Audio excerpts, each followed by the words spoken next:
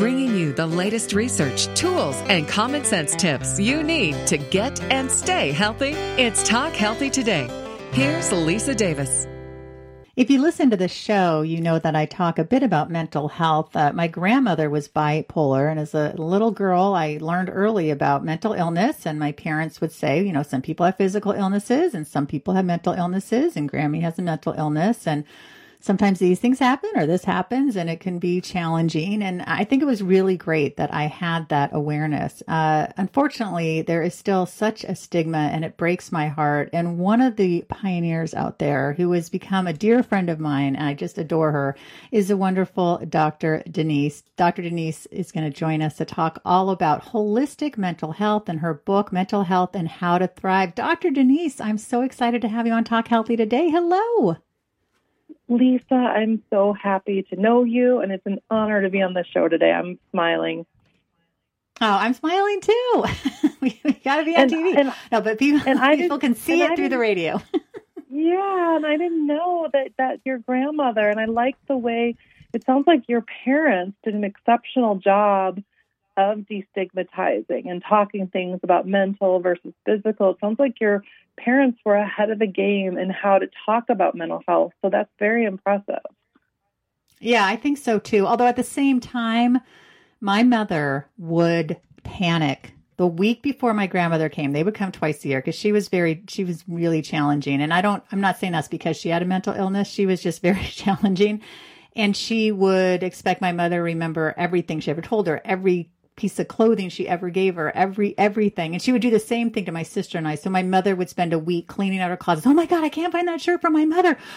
And I was like, Mom, you know, it's okay. But she just completely was set off and it was very, very stressful. So even though they knew how to explain it, they didn't know quite how to deal with it, let's say. So I want to hear from you about a holistic view, because that's one of the things so many things I love about you, but the way that you look at mental health. Talk to us about that. Well, I'm fortunate. I feel grateful that I went to medical school and I have the Western medicine background. But when you use the word holistic health, I really feel like when you talk to another person, like you and I are talking now on radio, you're really connecting with another soul. And so I view people not only as their human self and the material understanding of science, where I have to say, does this person have depression, anxiety, ADD? But I actually look at where are they at culturally? What are their belief systems? Do people believe in an afterlife? Do people believe in the soul? What's going on with their nutrition? Are they feeding their body for healthy mental health? Are they taking their probiotics? Are people exercising? And so I am very, very fortunate, Lisa, that I made the decision when I finished up at UCLA that I was going to work for myself. I do not have a practice where it's like the conveyor belt where you're seeing a person like, are you sad? Are you depressed? Here's your Prozac. I would actually leave medicine if that's how I had to practice. And so when I see someone for children, I work with about 60% children and 40% adults in my private practice.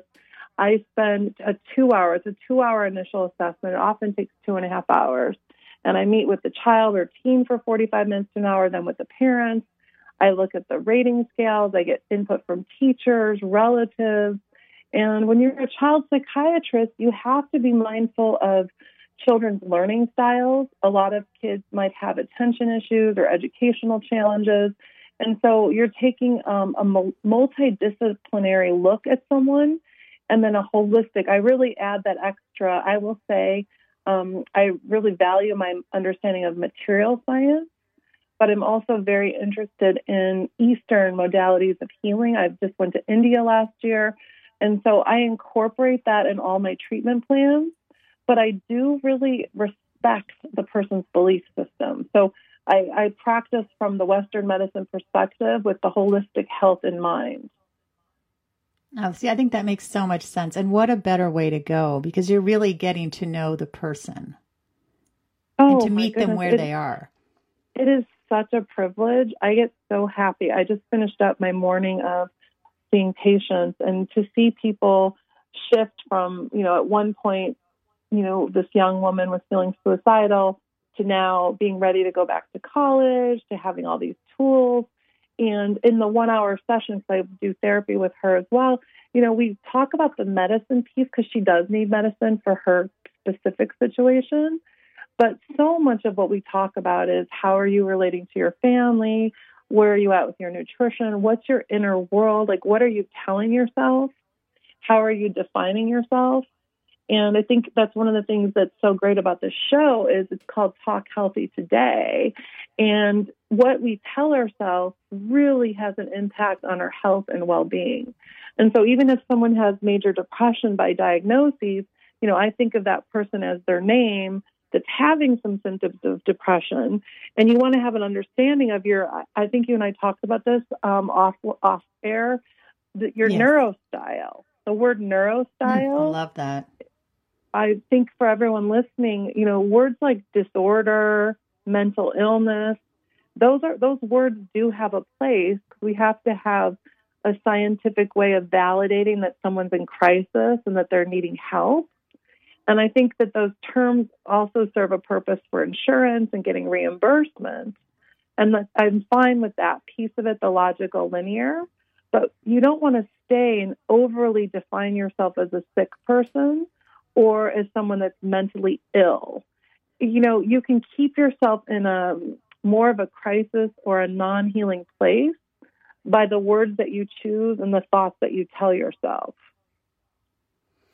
One of my dreams is that somehow magically you can work with my daughter. We might have to move like next door because she really needs your help. One of the things that we're struggling with, and I think a lot of people who have kids who are not neurotypical or who have differences, is a lot of self-doubt and negative self-talk. And I talked to her about how damaging that is and about self-fulfilling prophecies. And she's super bright. And I know she understands. And she says, I just can't control my brain. It just keeps going to the negative and I don't know what to do. And I'm overwhelmed and it's breaking my heart. So one of the things that I got out, so many things I got out, we did an interview on my other radio show, It's Your Health, was you have such practical tips that you can put into practice. Anything you can share along those lines? Because I have a lot of listeners that have kids with different challenges, whether it be autism spectrum, ADHD, dyslexia, mental health issues, anything that makes them feel different. And especially when they get to the age where their peers are noticing. And my daughter just turned 13. So she's at a real fragile age for any girl. Well, how does she see herself or what words does she use for herself right now when she's in that space? Does she have words that she describes when she's distressed? Oh, yeah. It's really, it's very heavy. I mean, I laugh more of a nervous. It's like, I hate myself. I'm not good at anything. Nobody loves me. Nobody understands me. I can't be who I am. I mean, it's really heavy stuff because she's imaginative and she's more like an 8-year-old in the way she plays and thinks, even though she's very bright in terms of, like, sometimes I think I'm talking to an adult and sometimes she's just like a little kid. And it's really heartbreaking, as I think I've already used that word several times, but it's as a mother to see this and to try to boost them up and to say, no, it's great. It's good that you're yourself and don't, be who you are and love who you are when the world is sort of, especially at this age is saying, no, you have to fit in this box. I interviewed Andrew Solomon, Far From the Tree, and we talked about that when you're different, even if you're not getting pressure in your family, the world sort of can pressure you. But anyway, go on. You were about to say something. No. So first of all, I listened to that interview. I love the work that he's doing. It was a fantastic interview. He's fabulous. So back to your daughter and for people listening, first of all, I think I'm a mom too, and my son has sensory issues, ADD, and he just did a 100-hour reading program. So I think when we give our kids feedback, sometimes they need to hear it from someone else, because when we're the ones telling them don't think like that, they might think, well, you're my mom, you love me, you're supposed to say that. And so I think all the stuff you're doing as a mother is probably intuitively right on. I would say to people out there, sometimes kids, if they're getting stuck or they're in a certain cycle of self-loathing or self-hatred, therapy can be invaluable, but also a mentor. If a child has a sport or a musical instrument, or if kids, especially if they're on the spectrum, they get really into sort of one thing at a time. If, like, let's say someone's into Legos or Barbies or, Hello Kitty, having another person that's a little bit younger, almost like as a behaviorist, that can give them feedback. So they get, because I know when you and Andrew were talking about it, you don't want your daughter to feel like she has to change completely.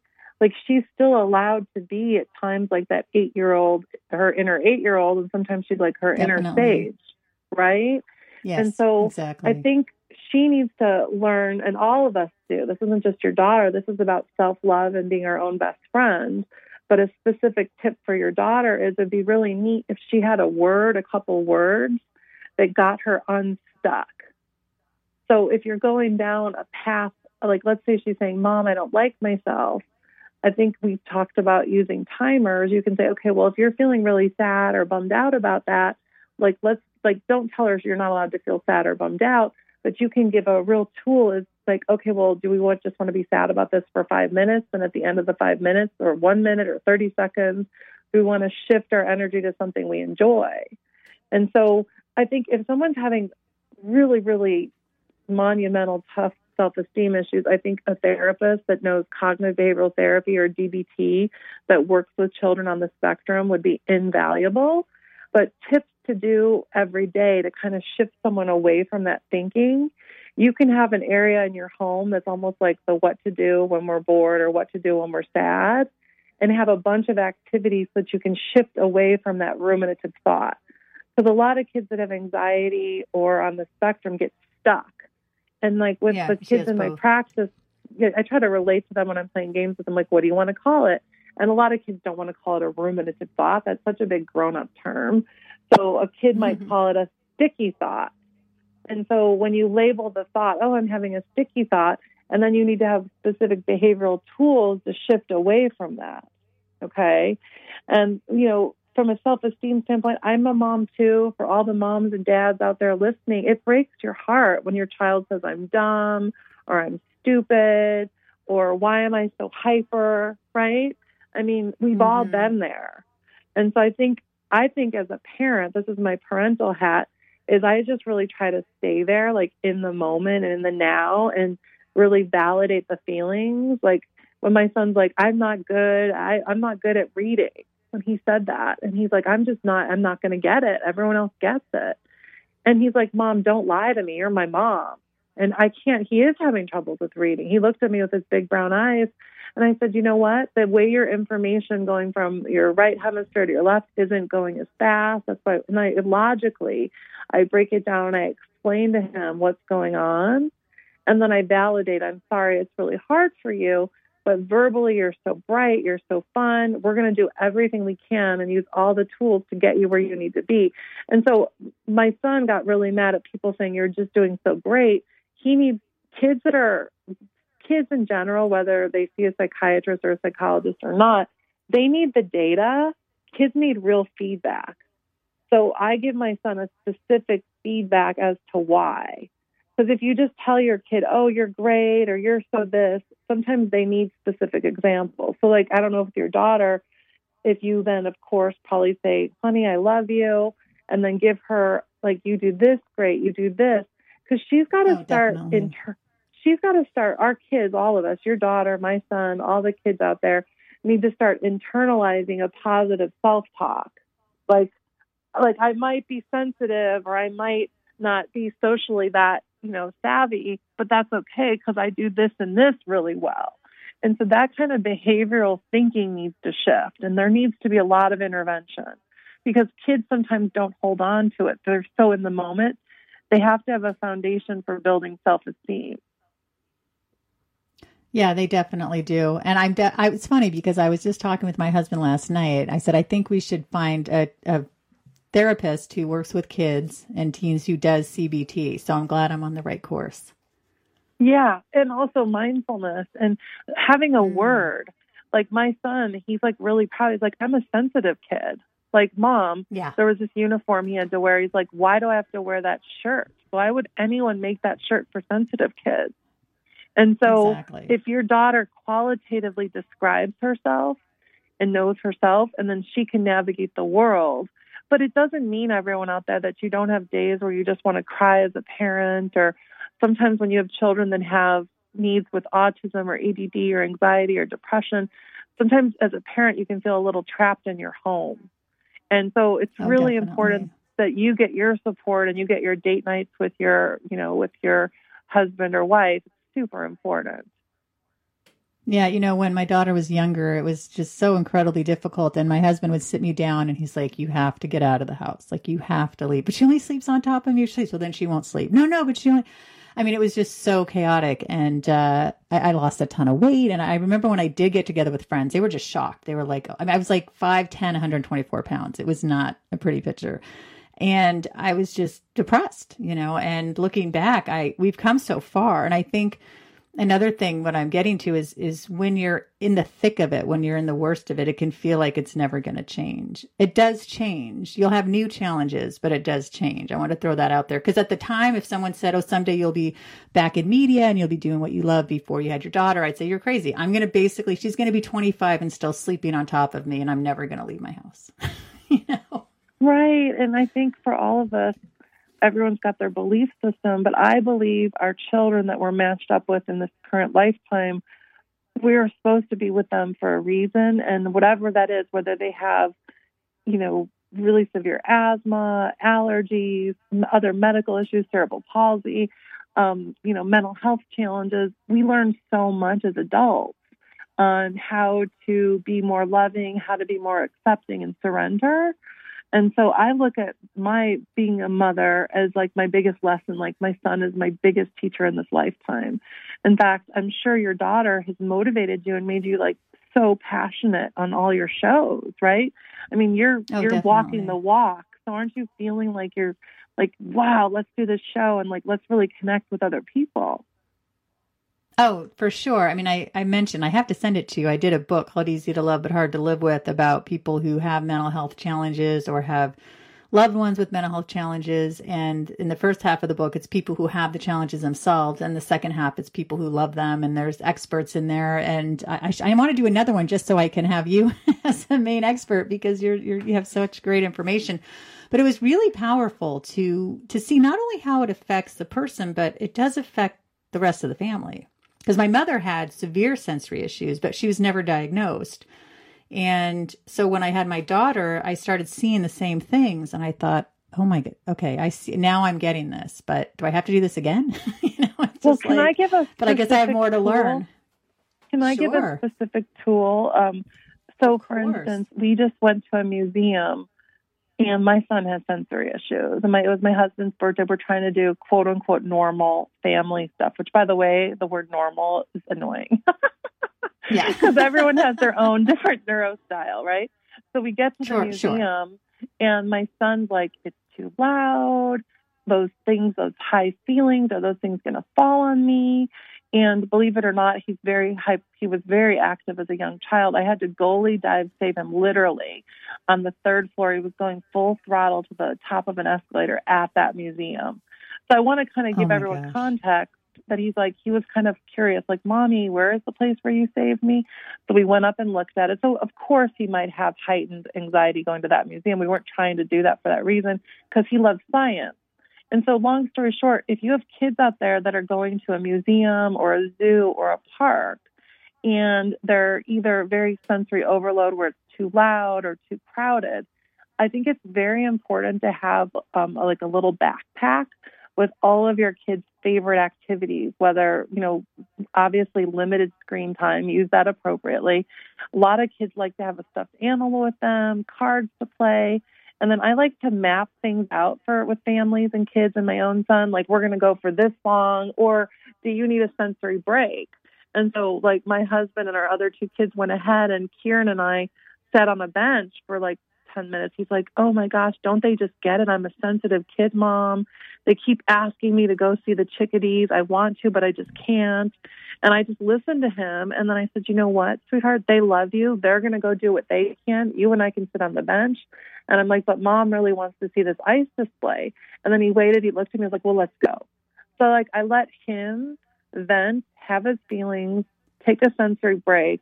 And then he went to like one or two more exhibits.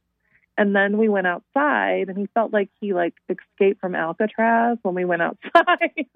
He was like, yay, we're out of the museum. And so then my husband and the kids still wanted to do more. And so I said, look, give me the car keys. I'm going to the car. And so I talked to my son's parents. You talk to your kids. My son's 8. I said, no, Kieran, someday when you're older, you might have a family that wants to go to a museum too. Do you think you'll go or not go? He's like, I don't know. I don't really like it. I'm like, well, do you like science? So he's like, yeah. I'm like, you can always tell everyone that when you go to the museums, you kind of do like 1 to 3 exhibits, and then you need a break to go outside. That's the way you do museums. And so do you see, Lisa, I gave him sort of a template. So I gave that example as an illustration that you're letting your kid vent how they feel. You have kind of like healthy distractions. You give them like, way to go, you did it. And then you also don't want them to go all or nothing, like I'm never going to a museum again. So by talking to them after you get through the experience, then you've really done, you've given them more tools. Like, how can I do this next time? Yeah, I love that, because otherwise you're right. If they went and you push them, and sometimes I worry, it's a whole nother show, but I worry that parents don't know that their children are having sensory issues. I remember I was at some kind of craft fair thing, and it's in our town, and we go every year, and it's mellow, and, you know, my daughter really enjoys it. And I saw this mother, and it just broke my heart. Her daughter was crying. She was overwhelmed. She's like, Mom, I'm really overwhelmed. I'm really overwhelmed. She's like, you have to stay. We're just staying. We just got her. And I thought, oh my gosh. Now, whether this kid has a sensory issue or not, if your kid's crying and overwhelmed, why don't you go sit under a tree or on a bench for a few minutes and stop yelling at your child? And that's a whole other thing. But it makes me wonder sometimes when you see kids who seem super sensitive and the way their parents treat them, and it's just making it worse. That's just drives me crazy. I think kind of a global thing to say to that is I would love it if our preschools and our elementary schools had an integrative well-being assessment where people weren't necessarily given diagnoses where, like, you have this disorder. But I'd love it if people said, well, I'm kind of more shy, or I'm more sensory, or I'm more this, so that people had more words to match to this. And I have to tell you, Lisa, I feel the same way. My heart breaks. I did some moonlighting as a psychiatrist in a prison, an adult prison, right after I finished at UCLA. And I thought to myself, how many of these inmates might have had untreated ADHD, autism spectrum issues, bipolar, or times where their parents just didn't have the tools. And so to me, this is why shows like this need to happen, because we need to destigmatize what's quote unquote supposed to be normal, and let people have their sensory experience and sensory awareness and figure out their threshold for success in many environments, and not pathologize that you have to do something just because everyone else is doing it. We need to shift the way humanity views mental health. We need to use different words. That's why I like mental health. I like neurostyle, because the word disorder serves a purpose for insurance forms and for scientific study, but it does not when it comes to mental health, because people then don't even want to ever talk about their mental health. Yeah, that's true. I mean, my daughter says I have learning differences. And sometimes, like, to her neurotypical friends, if they're having something's easier, or why is this so hard for you? She says, well, I have learning differences. I just learn in a different way. And even though I guess you could call that a label, or would you? I think it's really positive. No, I think that's it kind of helps. Okay, that's different. It's okay, good. That's what I thought. And by the way, everyone, I don't want to judge words. If you're out there and you're like, I have ADHD or I have OCD and I want to call it disorder because that's what makes me feel better, that I know that, then you are exactly perfect the way you are. I just want people to have a choice of being mindful that the words that we tell ourselves affect our health and well-being. If you use those terms and they make you feel better, it's not affecting your health, then go for it. There's nothing wrong with having the scientific understanding. Like, I have to tell my patients, because I've decided I'm not leaving psychiatry, like, oh, I think you have ADHD, major depression, blah, blah, blah, but you're John, and this is what we're going to do. So I refocus that you're still you, but we're just going to tackle this. So I think people need to be very self-aware of what makes them feel good about themselves. And so the fact that your daughter's saying learning challenges instead of saying I'm stupid is like fantastic, right? Oh, it's huge. It's huge. You know, Dr. Denise, we didn't even jump into your book, Mental Health and How to Thrive. So I want to have you back in September. I would say August, but I'm booked. I mean, I could talk to you all the time, but I do want to mention the book again. It's Mental Health and How to Thrive, Dr. Denise, MD. Dr. Denise, tell us all the ways we can find you on social media. I know you have a great platform and you're doing such amazing work. Okay, great. Thank you for having me on the show. On Twitter, I'm at Dr. Denise, DrDenise. And on Facebook, I'm Dr. Denise. And so I look forward to connecting with all of you. Oh, Dr. Denise, I can't wait to have you back. If you want to connect with me and at Talk Healthy Today, Facebook at Talk Healthy Today Podcast, Instagram at Talk_Healthy_Today, Twitter and Snapchat at Talk Healthy, the number 2 day. Everybody have a great day. Thank you so much for listening and stay well.